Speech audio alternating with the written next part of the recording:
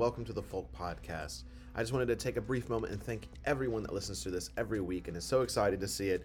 We really can't believe how many people listen to the Folk Podcast nowadays. It's really hard to obtain just because, we look at a YouTube video, it gets all these views, and then the podcast, it's really hard to absorb everything. But this has become one of the most popular podcasts talking about Norse paganism in the world. And so truly, thank you all so very much from the bottom of our hearts.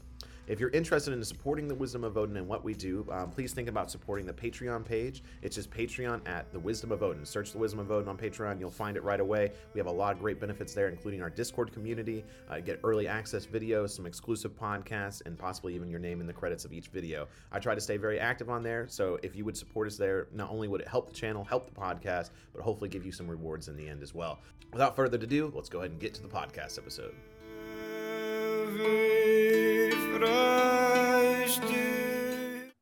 Hello, my name is Jacob, and welcome to the 24th episode of the Folk Podcast.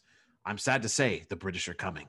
We have a Brit among our ranks, and he's here to talk about his journey, but also to do something slightly different.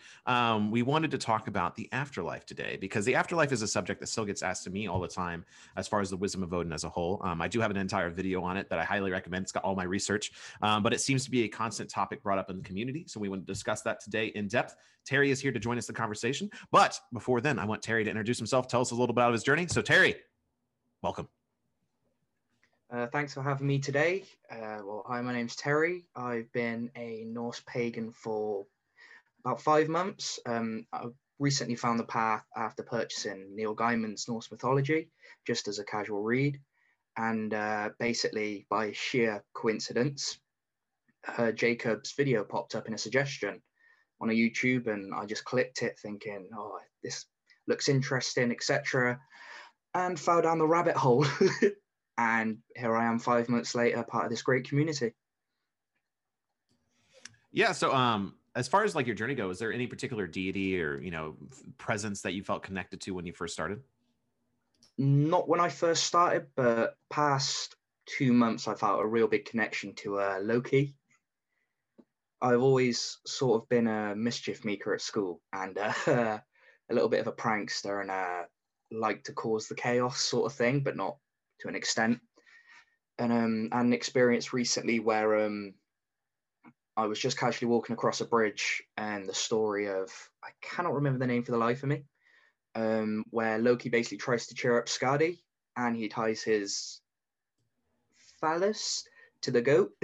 His testicles. And makes Skadi laugh and etc. And it made me chuckle. And a man in a bright green suit with fiery red curly hair, like slicked back and a little wispy beard, stopped behind me, gave me a discerning look, and asked what was funny. And as I explained to him, he just went, and hand on my heart, I swear to the gods, yes, that hurt a lot. Not that must have hurt. So I was just a little bit like, oh, okay, and did some research into stuff, and I was like, shit. And that's essentially. That's crazy. I'm not convinced you've, like, honestly, Loki is just the Riddler to me. Like, that's how I picture Loki nowadays. And I feel like that's what you met is the Riddler. So our resident Loki expert, do you have any questions for him? I'm looking at you, Ian. I mean, I would not necessarily say I'm an expert, but it is interesting. I think we've kind of talked a little bit in the Discord about him together. Yeah, it is kind of funny how certain people are definitely drawn to him more so than others. And just kind of the, I think like a good way of putting it, but he definitely has like that misconception of where he is nothing but just, the pot stir, just constantly trying to cause chaos and et cetera, just because it's, for the giggles.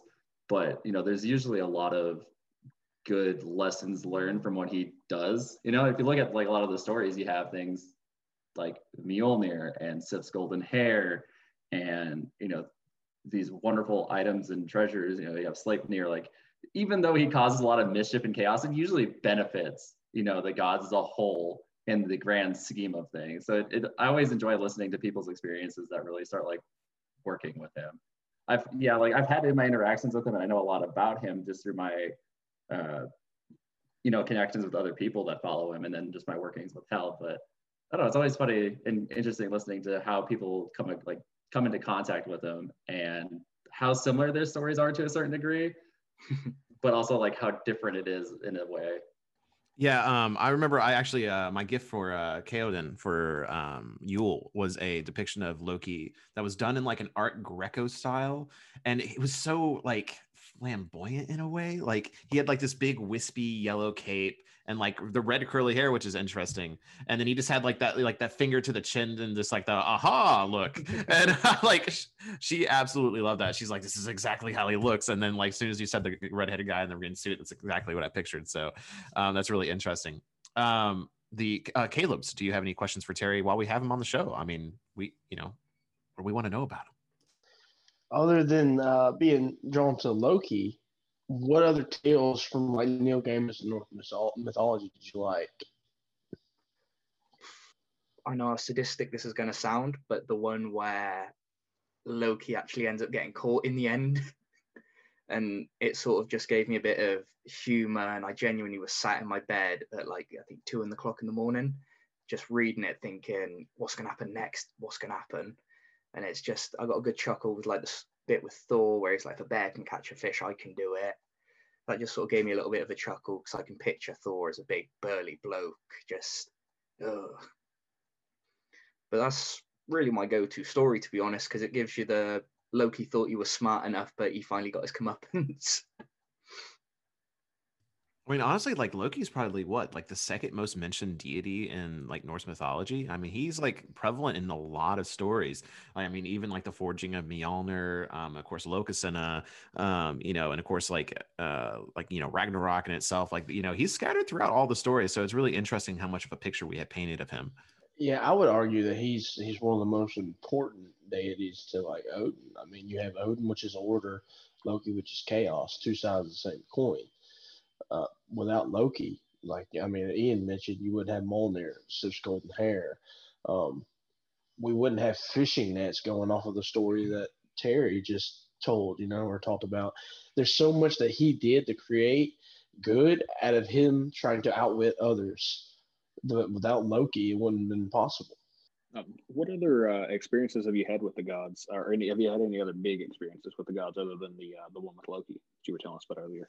Well, I've had over the past couple of weeks, I've had the same dream 4 or 5 times, and I believe it's Loki again trying to contact me because I'm in the middle of a forest. It's pitch black, and all I can make out is a figure of a bear, and it growls at me, and I follow it through this clearing, and it leads me to this path that's lit by torches. And at the end's a massive boulder about 6 foot high, 7 foot high, with a kinaz carved into it. And at the bottom of it, almost only about 2 foot off the ground, is just a pair of piercing emerald eyes.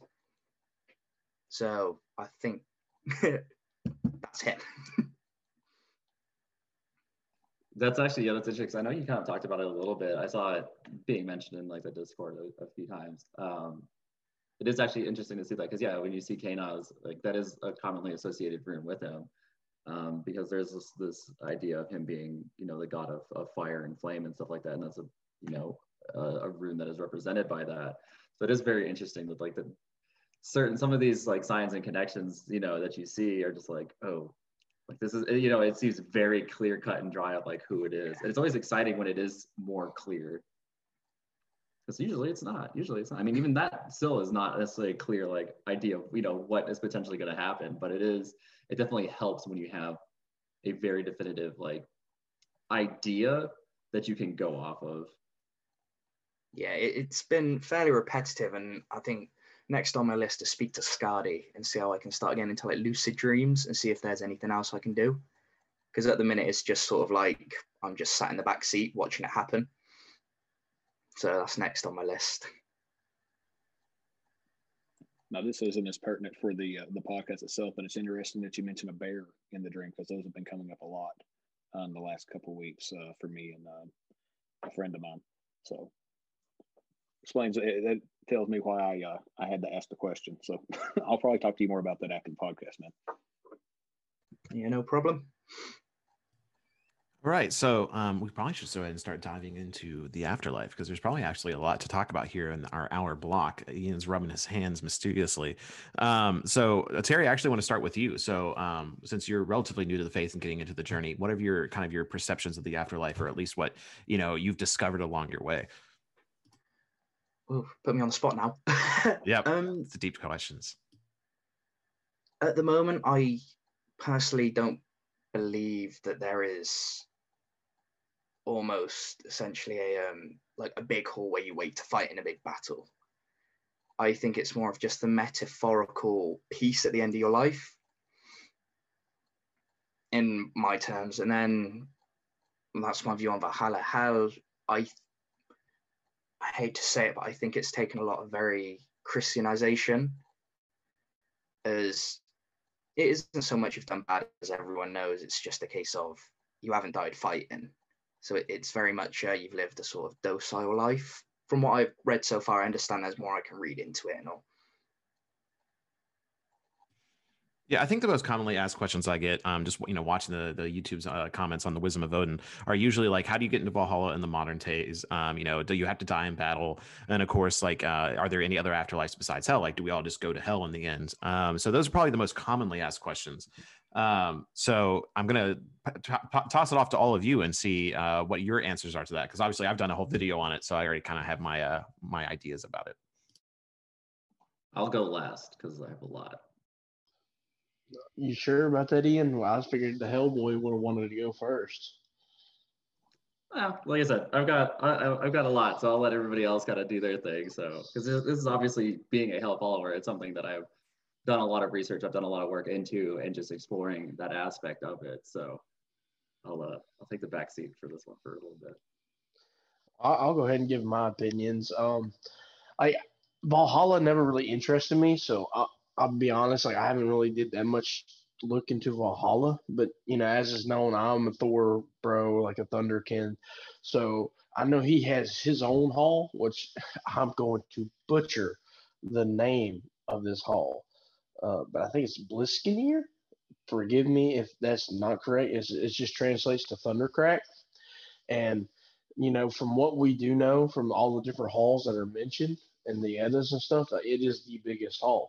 So I hope that if I do die, no matter how I die, I go there instead of like Helheim or Valhalla or anything like that, because Thor's my patron and that's where I want to go.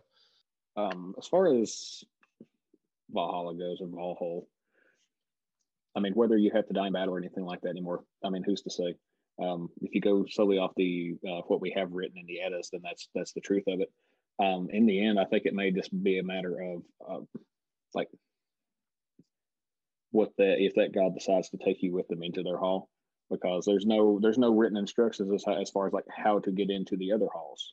It's just, it seems like if you devoted your life enough to to Thor, to Freya, to Freya, we know that she gets the first choice out of the slain, so we know how to get how you would get to her field. But I think every deity has a hall, and then there's hell. But the biggest thing that I've figured out with it is just there's not really a bad place there. And every time I think of the afterlife, there's nothing like, oh, I don't want to go there. It's just like I want to make sure that I live out everything that I'm allotted as far as fate goes with the Norns, and that I do whatever I need to, or that they've got carved out for me. I'm not rushing to my death, but I will meet it. I'll meet it head on and with open arms, because that's the next chapter. Man, Ian's rubbing his damn hands again. Okay, my turn. Right. So yeah, like I said earlier, I've done a lot of diving into this. A few books. I will actually just mention the book that I have read primarily that covers a lot of the stuff as far as conceptions of the dead in specifically Old Norse literature. It was actually a gift from Keodin. It's called The Road to Hell. And it goes into a wide range of things from, funeral customs, from, archaeological evidence, and then funeral customs from literature, conceptions of, like what comes after, the Valkyries, conceptions of the soul, a wide range of different things like that. It's a very good read, a very interesting book, and I think it's something that I think a lot of people should, if they are curious about it, to dive into it a bit. But for my own take, like if everybody thinks, okay, I want to go to Valhalla or Valhalla, however you want to say it, but realistically, like even back, in my dives of it, and talking to other people, Valhalla was honestly, not necessarily a place that a lot of people expected to go, because, dying in battle wasn't necessarily like, yes, like there was a lot of fights, there was a lot of raids, and people did die and would, presumably would have gone there. But for the common folk, whether you were like just a farmer, or, a blacksmith, etc., something that you primarily focus on your craft, and you weren't a raider or a mercenary, or, what have you, a lot of the more, like I said, the more common folk and common practice,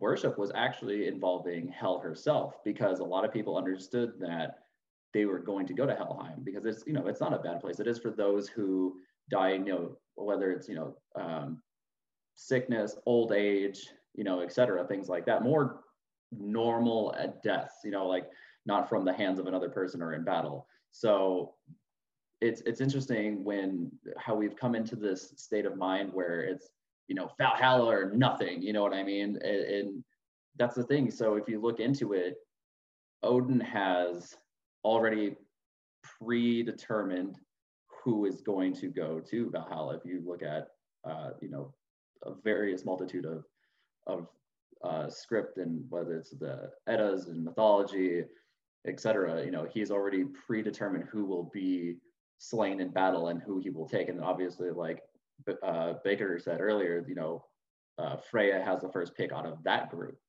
And then, with the multitude of halls, there's so many different opportunities and options to go to a different place. For me specifically, I personally have no interest in going to Valhalla either. That has a combination of my workings with Hel. I would rather go to her hall in Niflheim, and because of, I have people there that I would like to spend my time with, so I would rather live my life to a point where, I think it was Baker, you said it, the gods will, I believe that the gods have like a say on, if you live your life dedicated to a specific deity, if you have like a primary deity, matron, patron, however you want to talk about it.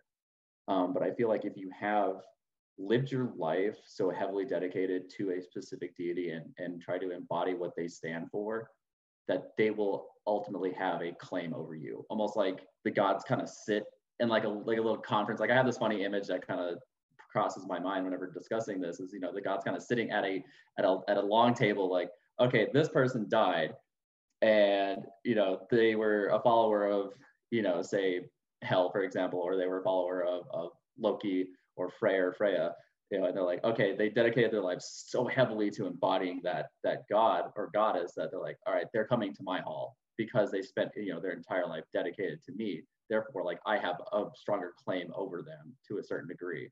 So it's interesting when you put that concept out there, and I've made the joke. It's both a joke and a very serious idea in my head, that even if I was to die in battle, I would fight that Valkyrie. I would be going kicking and screaming, because I would rather go, to Hel's Hall in Niflheim, or just even to Helheim as a whole. I have no real desire to go to Valhalla. So that's enough of my rambling. All I was going to say is, just personally, I do think that would still be pertinent for Odin too. I feel like if you dedicated enough of your life to him, and even if you didn't die in battle, I still feel like there's a possibility that he may decide to take you into Valhalla, even if you're not one of the Ionar.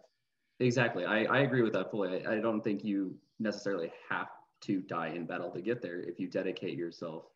It's a lifetime worth of dedication is essentially what I think it comes down to. It's to go to a specific hall. Otherwise, for the most part, yeah, you're going to end up in Helheim, which is, basically where everybody, for the vast majority of us, are most likely going to end up. But that's not a bad place. It's a different the way that I've always looked at it, and just from some of the readings that I've come across, it's basically a replica of Midgard, but there's no, for lack of better terms, it's essentially like a form of an Eden, so to speak, where it is, there's no bad, there's no war, discomfort, sadness. You are living essentially like a second life, but in a perfect setting, so to speak. Well, I Sure. was just going to say that going back to what Caleb was saying about Odin, we know he has two halls, and I think one's for like the kings and jarls and stuff like that. But I mean, but here in America, we don't have kings anymore. So, to me, if specifically for in America, if you're like a big Odin follower, I feel like you would go to that hall because you live better than most of the kings that served Odin back in that time period and died. So that's kind of my thinking on the other hall. Well, I think we also have to remember like where these records came from, when they were recorded, who actually witnessed them, who spoke of them for the first time. And I do think that the reason we don't know about many of the other halls is simply because, when they were recorded, the Christians that recorded it were looking for an example for hell and looking for an example for heaven. And so they got fixated on literally hell, and then heaven being Valhalla. And it was very romanticized because Valhalla is a very romantic idea, die in battle with a weapon in your hand and be carried up by hot winged women all the way up to a golden feasting hall where you fight, drink, and, fornicate until the end of time. Is like, yeah, who doesn't want to record that? But maybe some of the minor halls aren't as important. I mean, it's like folk Wagner. Like, it says in the Poetic Edda in like one line that Freya gets the other half of the slain dead. And it's like, okay, so we have one stanza that says folk Wagner is a thing. So like, how much of a thing is it? Or was it just chosen not to be recorded? I think when I did my research, there was like in total like 7 or 8 total afterlives that are loosely mentioned in the Poetic Edda, with a focus on Valhalla and hell. And obviously, I think hell is probably the most written about, just simply because like Odin does travel there, I think twice within the Poetic Edda, because like even like the Voluspa was like took place there when he went down to see the seers, I believe, and then of course when he went down. Like with Balder, I believe when Balder died, he went back down. And so it's like hell is very much talked about. And I remember like one of the lines I talked about when I did my video is the fact that it did discuss how the halls of hell were decorated for Balder's arrival. And I found that very interesting that this is one of the few occurrences that we see it is not a bad place. And it definitely, seems to be a very, big, debate in the heathen community at what extent hell is. Like, if you look into like, God of War and how God of War depicted hell, like it's awful. Like, who wants to go to hell?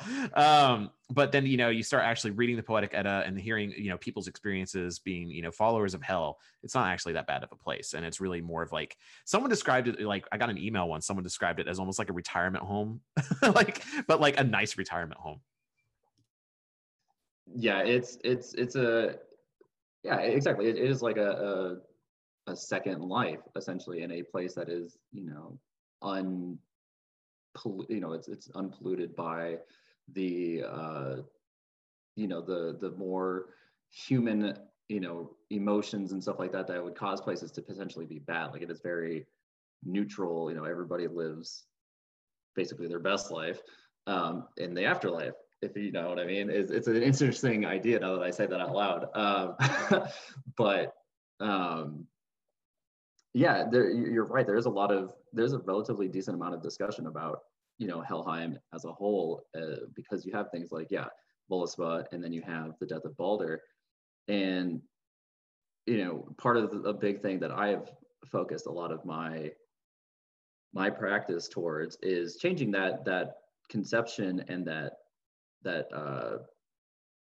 conception of how hell herself is treated and looked at, as well as Helheim is looked at, because a lot of people have demonized her in a sense, whether it's because of Christian influence or you automatically say, oh, like I'm a worshiper of hell. If I was to go right now, it's say the church down the road for me, and I'll be like, hey, hello, I'm not a Christian, I am so and so, and I worship the goddess hell. I guarantee you, people would lose their minds over it, because to them, hell is a bad place, and et cetera, et cetera. So, it would take quite a lot, to I would say, convince them otherwise. So there is that negative persona that is definitely dropped. So I think a lot of people do just instinctively, not, saying it's a bad thing necessarily, but instinctively think, hell, we are so accustomed to like the Christian version of hell that people have an automatic negative effect.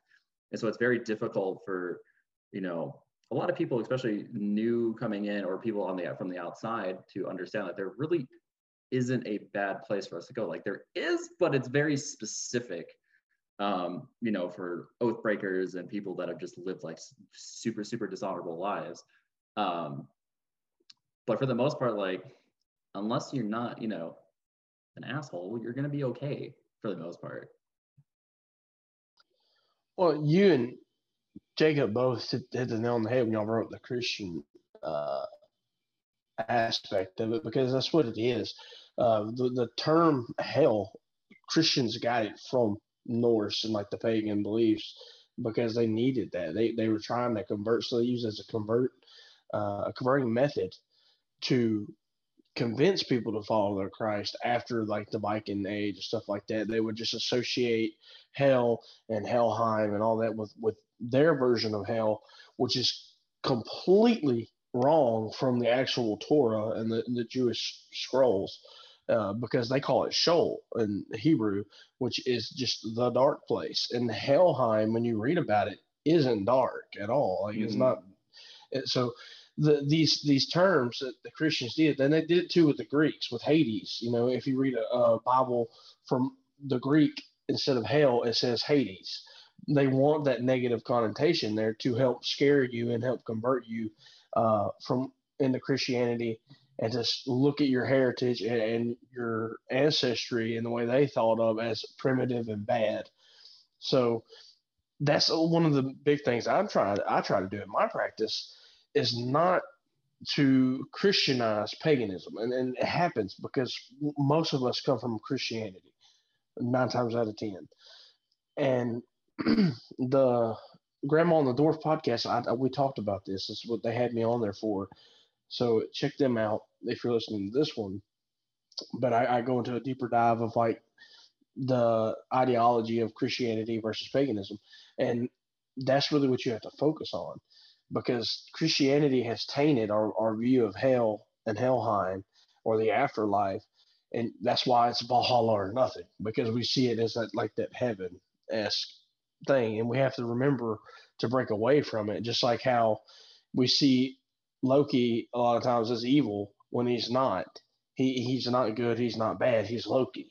Odin can be considered evil for some of the trickery he does, but we don't see Odin as evil. He's Odin.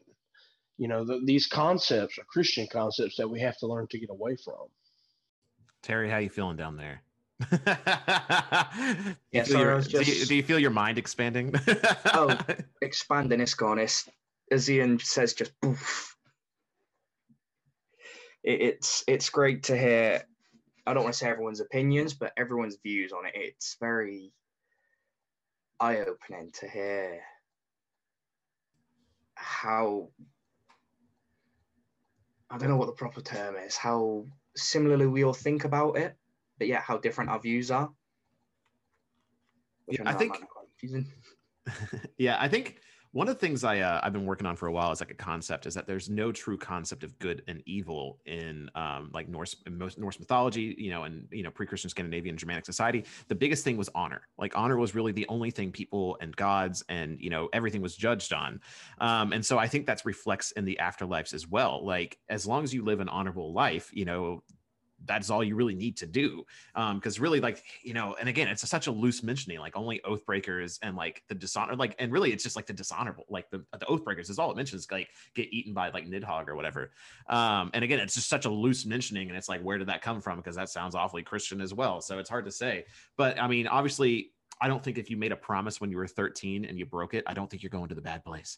And I think that's something a lot of people fear. And I definitely see that with people that message me and they say, hey, I made an oath, I can't keep it, what do I do? I'm like, well, how serious was it? And they're like, well, I was 12 and I promised to like never like cuss. And I'm like, well, I think you're fine. Yeah, go ahead. To jump on what Ian said at the start of this conversation about not particularly being sorry, Caleb, not Ian, very nervous times. About not really being afraid of going to hell. I've spoken to Christians about it, and a couple of my friends at work are devout Christians, and they're like, "Oh, aren't you afraid that you're going to go to your version of hell?" And I was like, "Well, no, because from what I've read and from what we've been told down through history, it's not this place of burning brimstone where you get tortured for all eternity." And they've actually been oddly quite accepting and like, "Oh, okay, so that's what you people believe is how," in a way. Yeah, it isn't a place of fire and brimstone. I've come across readings, so the road to hell is a it's almost like it's an interesting concept that I've come across where say you go to Helheim, you walk the road to hell to get to the gate of hell, and essentially while you're walking down this road there's nothing but fields of like golden wheat and like on all sides of you, and the the spirits of your ancestors kind of watch you as you walk down this path. um and there's a concept of it where the ultimate goal is to get to the gate of hell, to enter essentially like an even better version of it. I've only come across it once, and I'm trying to remember. It's been a while, but essentially the main goal is to enter and pass through the gate to hell, and that's like an even better place within Helheim itself. But not saying like your ancestors could potentially distract you and pull you off of the road, but that's not a bad it's not a bad thing. You just end up going a different way. You stray from the path and you're in a still a good place and you're with your ancestors. But it's very interesting. Yeah, there it's not fire and brimstone and et cetera, et cetera. If anything, it's completely opposite. It's a very cold place for the most part. If you end up going to Hell's Hall in Niflheim, like it's on a frozen mountaintop, which I mean, whatever. I like the snow and cold, so I'm all about that. But yeah, it's even the descriptions. It's not a place to fear, and that goes along with any of the halls. Is from what I have read on quite a few of them. I mean, a lot of people want to go to Freya's Hall for reasons, but it's yeah, I just don't see really anything bad. But like what Caleb or what Jacob was saying with oath breakers and things like that, like yeah, you are allegedly fed to the Needhog, and that's for eternity kind of a thing. So that's like I guess the closest thing to like a Christian hell that we would have, or a bad place. But it's essentially from what I have read is once you're eaten, like that's it. Not only like he eats your soul, and then you are basically erased from existence. So there isn't like a chance of you potentially like coming back. It basically like you live this life, you messed up, and you don't get like another chance. So then it's like poof, you're gone. It's kind of the way that I've looked at it, and from some of the readings of it, is him eating your soul and devouring what is left of your existence. So yeah, the quote I tend to use well, not quote, it's just for people to look up is I know it's Neil Gaiman's book, but I assume that's based off facts and writings and all, is that I believe it's when they burn Baldur's body, and is it Nana jumps on the pyre? Is it Baldur's wife? I can't quite remember her name. And Thor kicks the dwarf in and everything, and it says they just wake up on a long road, and there's like burning, and it's not desolate and all that. It's the direction I tend to point people when they go, "Oh, what's your hell like then?"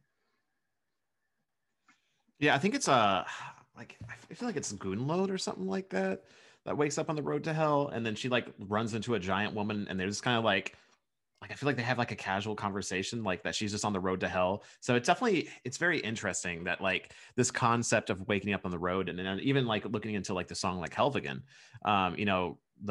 basically the ancestors singing you across the bridge as you cross into the realm.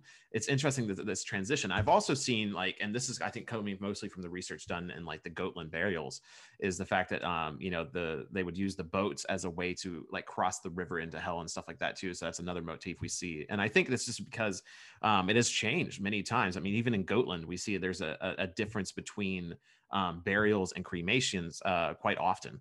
that it seems like it's kind of come and gone in different trends. Yeah, that's like the difference between like burials and cremations has like some, to a degree, some effect on, at least from what I've read in the book that I mentioned earlier. It does kind of talk about, you know, the difference between cremation and how you would, you know, how you would get to a place compared to if you were buried. You know, when you're buried, I'm loosely quoting it because it has been a while since I've covered that part. But essentially being buried is more of a way of, it's a slower, I'm trying to think. I'll touch on that later. Let me try to find it. Cut that out, Jacob. I'm trying to figure this out real quick so I don't misquote anything. Oh man, let me dig into my knowledge real quick. All right, what else we haven't talked about here? So like I also, was, go ahead. I was just gonna bring up, which is a story with the warrior that comes back from Valhalla to visit his wife. Isn't that one too? Oh yeah, like he I forget the names. But yeah, he like talks about like riding down from Valhalla to visit his wife at the burial mound, and then like talks about how he has to be back and like before they notice he's gone, and that he has to be west of Bifrost by sunrise or something like that. And it's like Right. again really interesting that it's like very specific on the directions and the description of leaving Valhalla. Because I remember in your video you talked about that, and I remember reading the story a little bit. But like, so I mean, obviously, if our ancestors can come back to us, if you really are curious, you can try to reach out to them. The ones that you know that are recently deceased, whether they're Christian or not, they're there to help you. They can help give you information that to what knowledge and extent that we don't have that's written down. We don't know. But like, I mean, just to kind of go back on what knowledge I have, they wanted to damage hell and like the thought of a pagan afterlife so much in Christianity that it's one of the most talked about topics in the Bible. They talk about more about hell than they do heaven, and it's mentioned over 162 times in the Bible. That's just to go to show you the depths they want to go to tell you that hell is a bad place, you know, or like the evil place, and that's not true. Like Caleb has said, like, and a lot of us feel, and I believe most pagan feel, like once death comes at you, you're gonna greet them like a friend. You're gonna face your death head on without any regret. Whereas a lot of Christians that I know are terrified of death. They're scared to die because they don't know. Literally just had that conversation on the ride home from Pigeon Forge with my wife on the way back.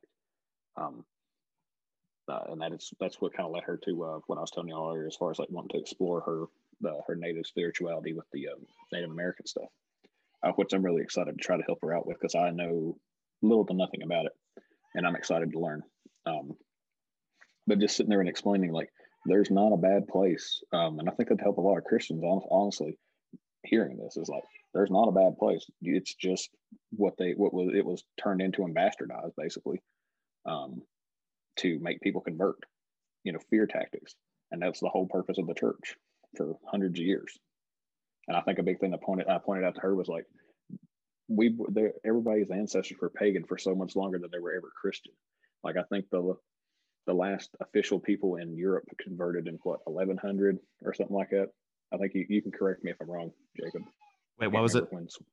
When the last people in Europe officially converted, I think Sweden converted in like 1164, something like that. Yeah. But for less than 1,000 years, Europe has been fully Christian, quote unquote. Well, and not even, you know, it's like something that's important to remember, like people like Iceland that were converted, they were forcibly converted because Norway was essentially going to stop shipping them supplies unless they converted.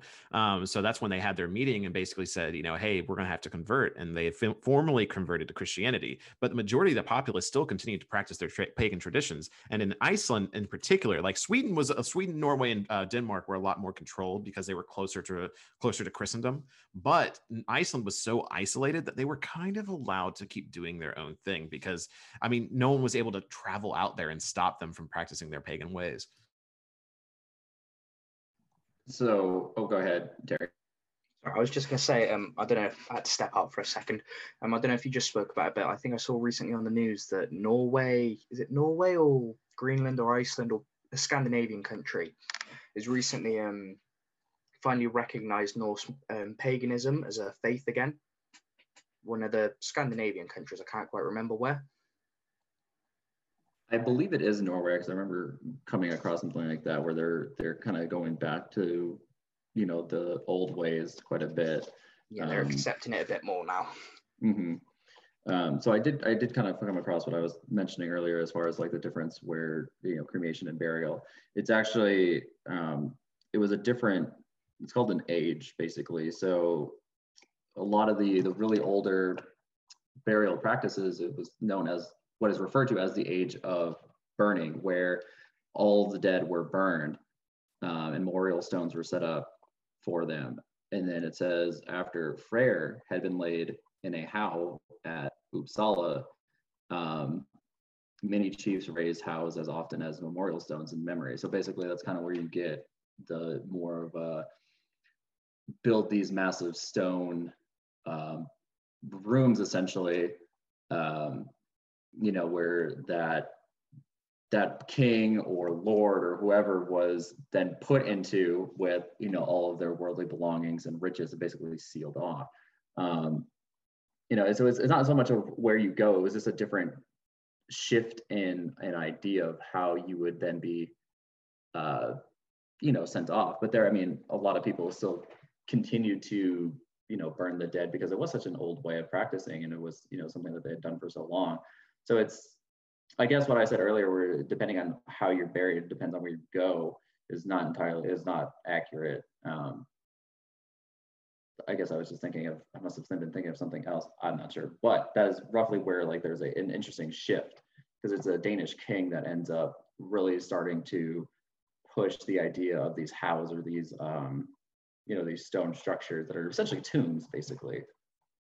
Yeah, that's where I was looking at, and that's where I was kind of coming from with that difference. But does it look? Is it just solely like on the Norse stuff, or does it like go into like the old Germanic practices as well? So this is mainly Old Norse. So the title of the book is, like, the full title is The Road to Hell, a study of the conception of the dead in Old Norse literature. And then it does tie into Old Norse, like, archaeological evidence too, because that's literally how the book starts, is burial and funeral rites and practices through archaeological finds, where you have, like, you know, the stone ships, you know, that are set up in various parts of the world. You have actual, you know, entire, like, long ships that were buried and or burned, et cetera, and these houses that are found and whatnot. So it's primarily Old Norse. I didn't notice anything as far as Old Germanic, but it is, yeah, Old Norse specifically in this one. Well, like when it comes to like burning people's bodies, it's a fairly common practice for all cultures. I know the Greeks burn their heroes and stuff, but whereas there's different, I think they would put the 2 coins over the eyes for the ferrymen wherever they burnt, you know, so that way they could go across into Hades. But it's so many similarities within paganism and death, but there's really like there's one bad place, and you have to screw up awful lot to get to all of them, whether it be Tartarus, Niflheim, and I cannot remember the Egyptian one for the life of me. But you know, so when it comes to the afterlife, I do tend to think that whoever you follow, if you've dedicated your life fully to them, whether it be Tyr or Thor, you're most likely going to end up wherever they are if they want you there. Because like I have a personal challenge in the afterlife to try to outdrink Thor in a drinking contest. I want to do that one day. I want to try. And I know everybody's like, oh, but he drank the ocean. Well, I'm going to drink more than the ocean. Like, I'm going to do it one day. But like, that's just where my mindset is. So one of the things I've constantly thought about is like the concept of when we feel the gods, because, you know, obviously we follow this path because we actually feel something. So for me, when I feel Odin, you know, it's such an overwhelming presence that what, you know, there's almost a comfort in it, knowing that when I die, I have connected to that presence so well. That is where I believe the person that is me goes. You know, is it necessarily a golden hall place? Probably not. just because like the only people that know what death is like are the people that have died. And maybe, you know, people through, you know, shamanic practice and like, you know, like all this other stuff that we don't really know about have written these stories down about what the halls of the gods look like. But, you know, quite frankly, we just don't know if that's true or not. But again, I think the real world experience of feeling these gods, it leads us to believe that whatever presence you are aligning to is where your soul goes, so to speak. And even things such as like, you know, like the multiple hall thing, you know, I believe in death, you know, whatever you are like aligning to yourself. Like if you're more of an Odin person, you'll most likely go to be like doing Odin type things. Or if you're more of a Freya person, you go to do more Freya type things. And again, this is all, you know, what is it, UPG or whatever, where it's just like unverified personal, you know, stuff or gnosis, whatever it is. And so it's like, yeah, like I can't confirm or deny that from a source, but that's what I have experienced with the faith and what I feel is going to happen. Yeah, that's a pretty similar idea of kind of where I fall in line with the idea is, you know, like you were saying, we make these connections with these deities, and I feel like, especially if you have a very close connection, it's, you know, it's ultimately like potentially where you're going to go, you know, because yeah, it goes back to what I was saying. Like I feel like, you know, once you live a life of a certain dedication to a particular deity, like that is obviously a lifelong working. You know, I don't see myself ever not working with Hel. I formed a very strong bond and connection with her, you know, so I more than likely will be going to her hall or even just to Helheim. I don't care. I'll be happy with that. But yeah, it's you know, like what you're saying, you've had this connection with Odin. Sure, it is it a golden hall of, you know, all this, you know, like what the stories tell. Like who knows? We don't know. You know, only the dead know. But it's I think the a lot of the glorious tales and tellings and stories are kind of a way as well to allow people to not necessarily be so afraid of what comes after. You know, it's a way of accepting that, yes, I will die one day, but I have no reason to fear it because it happens to everybody. Even the gods die. You know what I mean? Like they're the only ones that know what comes after.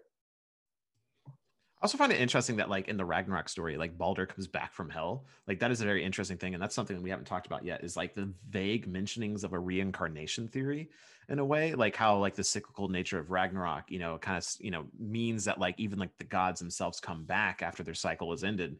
And it makes me wonder, like, do we ourselves come back after the cycle is ended, you know, and then it dives into what is Ragnarok? Is Ragnarok what it says in the Poetic Edda, or is it more, you know, theoretical, you know, like the theoretical comings and goings of the rises and falls of civilization, which, you know, to me, that's probably where I more lean to. You know, I look at things like the fall of Rome, like the fall of great empires as these Ragnaroks, because, you know, we constantly see the rise and fall of greatness.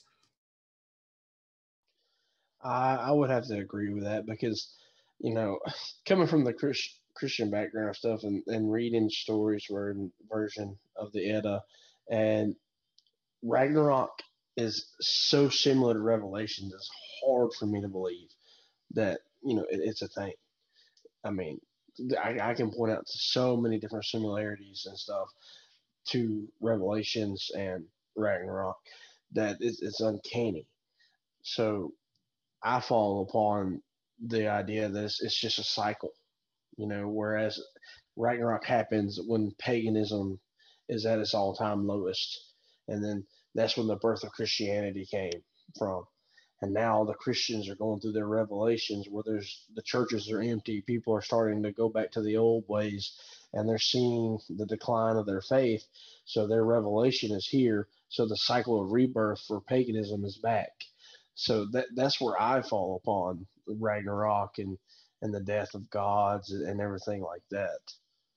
So yeah, and in this book, it does, you know, there is an entire chapter titled "The Conception of the Future Life," and it does kind of go into, you know, this idea and conception that, you know, there is essentially a life after death. And yeah, like what you're saying with Balder, like yeah, Balder comes back in Ragnarok, and even kind of like what, you know, we were mentioning, like I think it was Sherd, you said it before, where you have this warrior who died in battle and you know, went back to visit his wife and et cetera. So I feel like to a degree there is a in a way a sense of reincarnation to a certain degree. It's not so much, I would say, reincarnation. I feel like it is just you've lived one life, now you are continuing to live in a different like form of existence. So it's almost like tinfoil hat theory coming in, where you don't necessarily die. Like we lost Baker. Yeah, I'll keep going into it. Yeah, where you don't necessarily die in the sense, like, yes, you die physically, but it goes into that idea of your soul. Your soul continues to live on. So in a sense, you do not truly die, and you are, where the idea of like reincarnation comes from. It's more your soul is passing on to a different type of life. It's that next step, in your life as a whole, as a soul, basically, where a lot of people say soul is, you have that idea of old souls and etc., where you kind of get into that past life experience type thing. And I feel like the deeper you kind of dive into it or think about it, it's not so much that we physically die, but your soul carries on and continues to live. You're just living in a different existence. I don't know, kind of spun, like I said, tinfoil hat theory. See, I'm with you there on that one, Ian, because even though I wasn't a Christian before this, I wasn't very much for religion. I just sort of thought I'd do my life, get through it and get done. But I've always felt appalled to this. I've always had the thought of you never just stop. Something has to happen. You have to carry on somewhere. And whether that is you go up to a hall and you wait for Odin, or you go to Freya's hall or Thor's hall, or whether it is your soul gets passed on to a new vessel. I've always been one for that has to be a constant cycle of life. You can't just stop somewhere. Definitely, because the way I look at human life is the way I look at seasons. You have your spring, summer, fall, and winter, and we each as humans go through this. When you're born, you're in your spring till you become an adult, where you're in your summer. Then as you grow older, you go into fall, and then winter, which is your death. But it's going to continually go on forever. I, I believe it was in the Last Kingdom when they were talking about it, and this is like Uhtred's all about destiny is all, all this, that, and the other. But they talk about how they're not worried, because I remember talking with Alfred, and like the way they had that dialogue was like, "Aren't you worried about your death?" He said, "No, it'll come to me when it comes." And that's how, like I said before, a lot of the pagans I know look at death. And it goes back to the ideology between paganism and Christianity. Christians prepare for the afterlife to try to be with their God, so they give up this life. Whereas pagans, we look at this world and we know we're in this world. So we try to take care of this world, live our life to the most honorably as we can. And then when the next world comes, we'll face it. I mean, I think a good example of that is just the, like some things like natural resources and minerals and things like that. Like, I would argue that those kind of things give the magic to the spirits of our land. I think you can feel the difference between a mountain that has been fracked and like removed of all of its natural minerals and a mountain that has not. I do believe that those things have to do with the spirituality of the land we live on. And I believe if, the world was more aware of the spirituality of the land, we wouldn't probably destroy its natural resources all the time. And I think that's kind of goes in with the afterlife thing too. Like, we respect, like you were saying, like we respect the life we live now. Like far as we know, this is all we get. And so, and even says in like the Havamal, like a dead man doesn't get to enjoy Midgard. Enjoy it while you're here. There are things to enjoy. And I think that's one of the reasons Midgard was made, is because it is literally the middle realm. It's a realm of both fire and ice, of happiness and sadness, good and evil, or whatever you want to say. And so looking, at the other realms, they tend to be one aspect. And so Midgard was created to be all the realms. And I feel like once we're not here, we're going to miss it. Definitely. I mean, I believe in one of the podcasts we were talking about, you said that there are aspects of all the realms here in Midgard.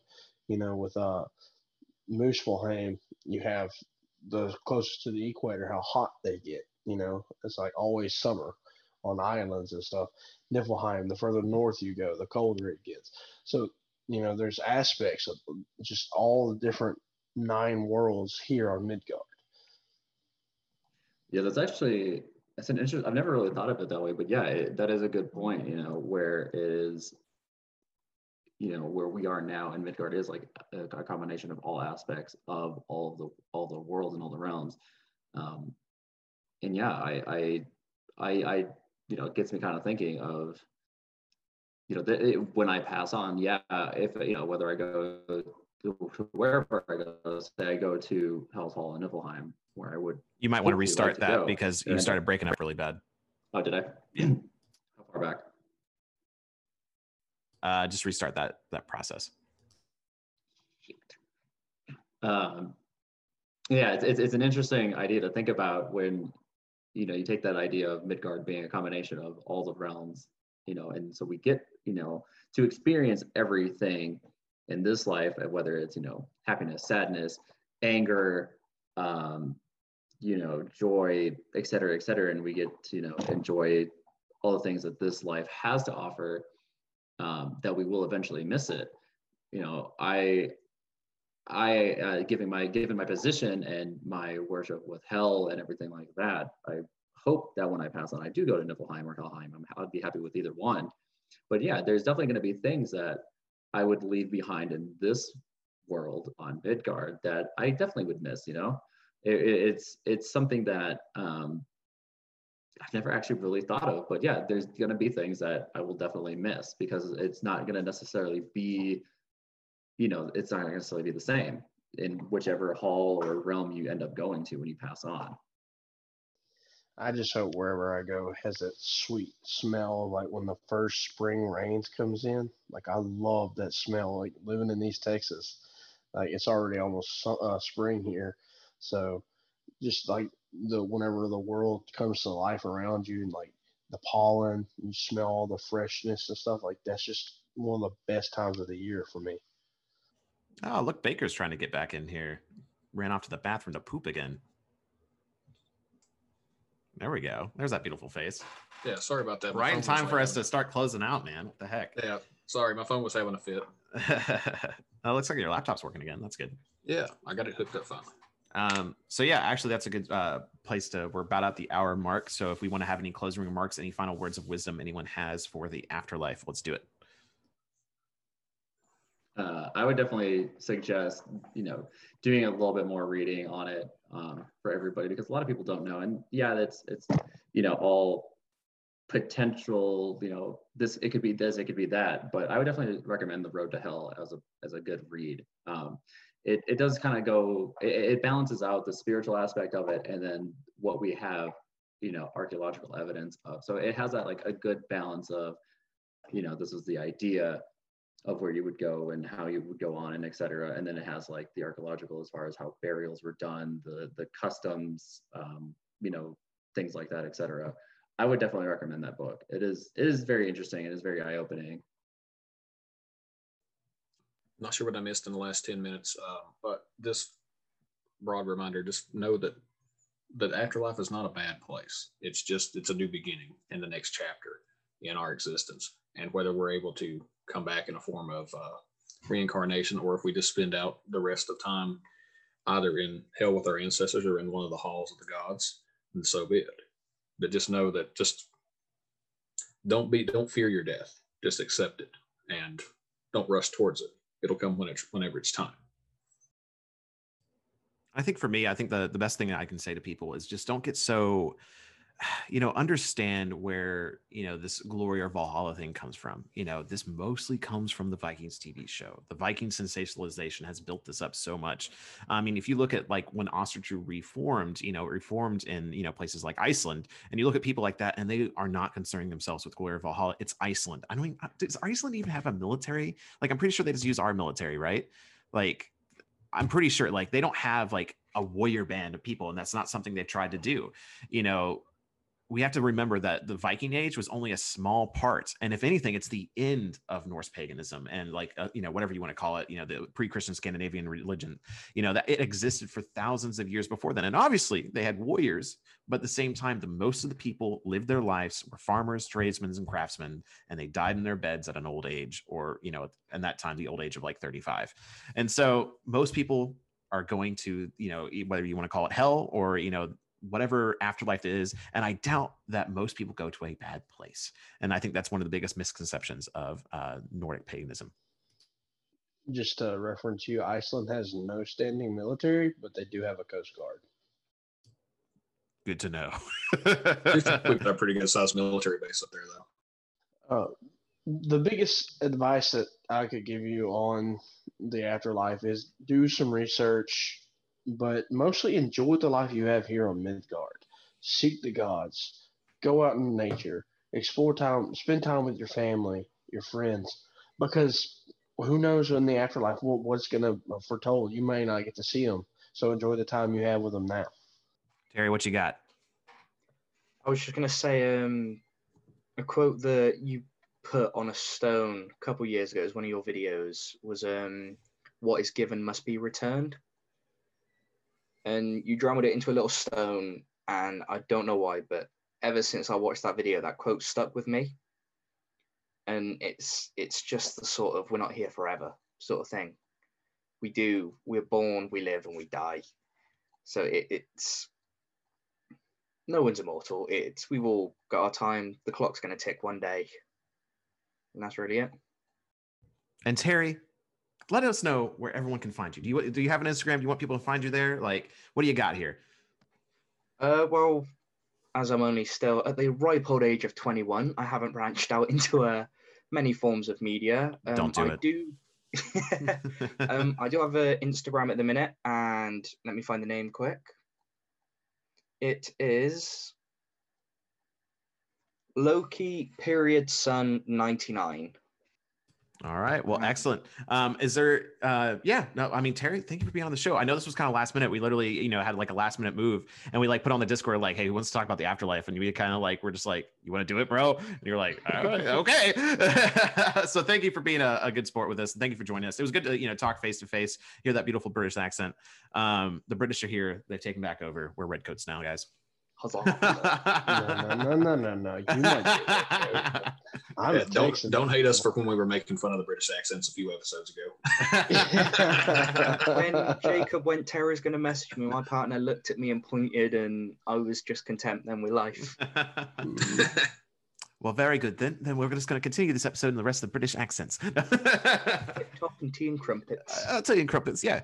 All right. Well, gentlemen, let's go ahead and close out this episode. Thank you all so much for joining us. Terry, thank you so much for, once again, joining us here. I hope everyone's enjoyed this conversation and expanded their minds a little bit into concepts of the afterlife. If you are interested in being on the Folk Podcast, we are, of course, taking submissions for people to be on the show, but also recommendations for what we should talk about. So if you have interest in being on the show or topics, please email us at thefolkpodcast@gmail.com. And otherwise, folks, until the hall, skull. Skull. Go. Go.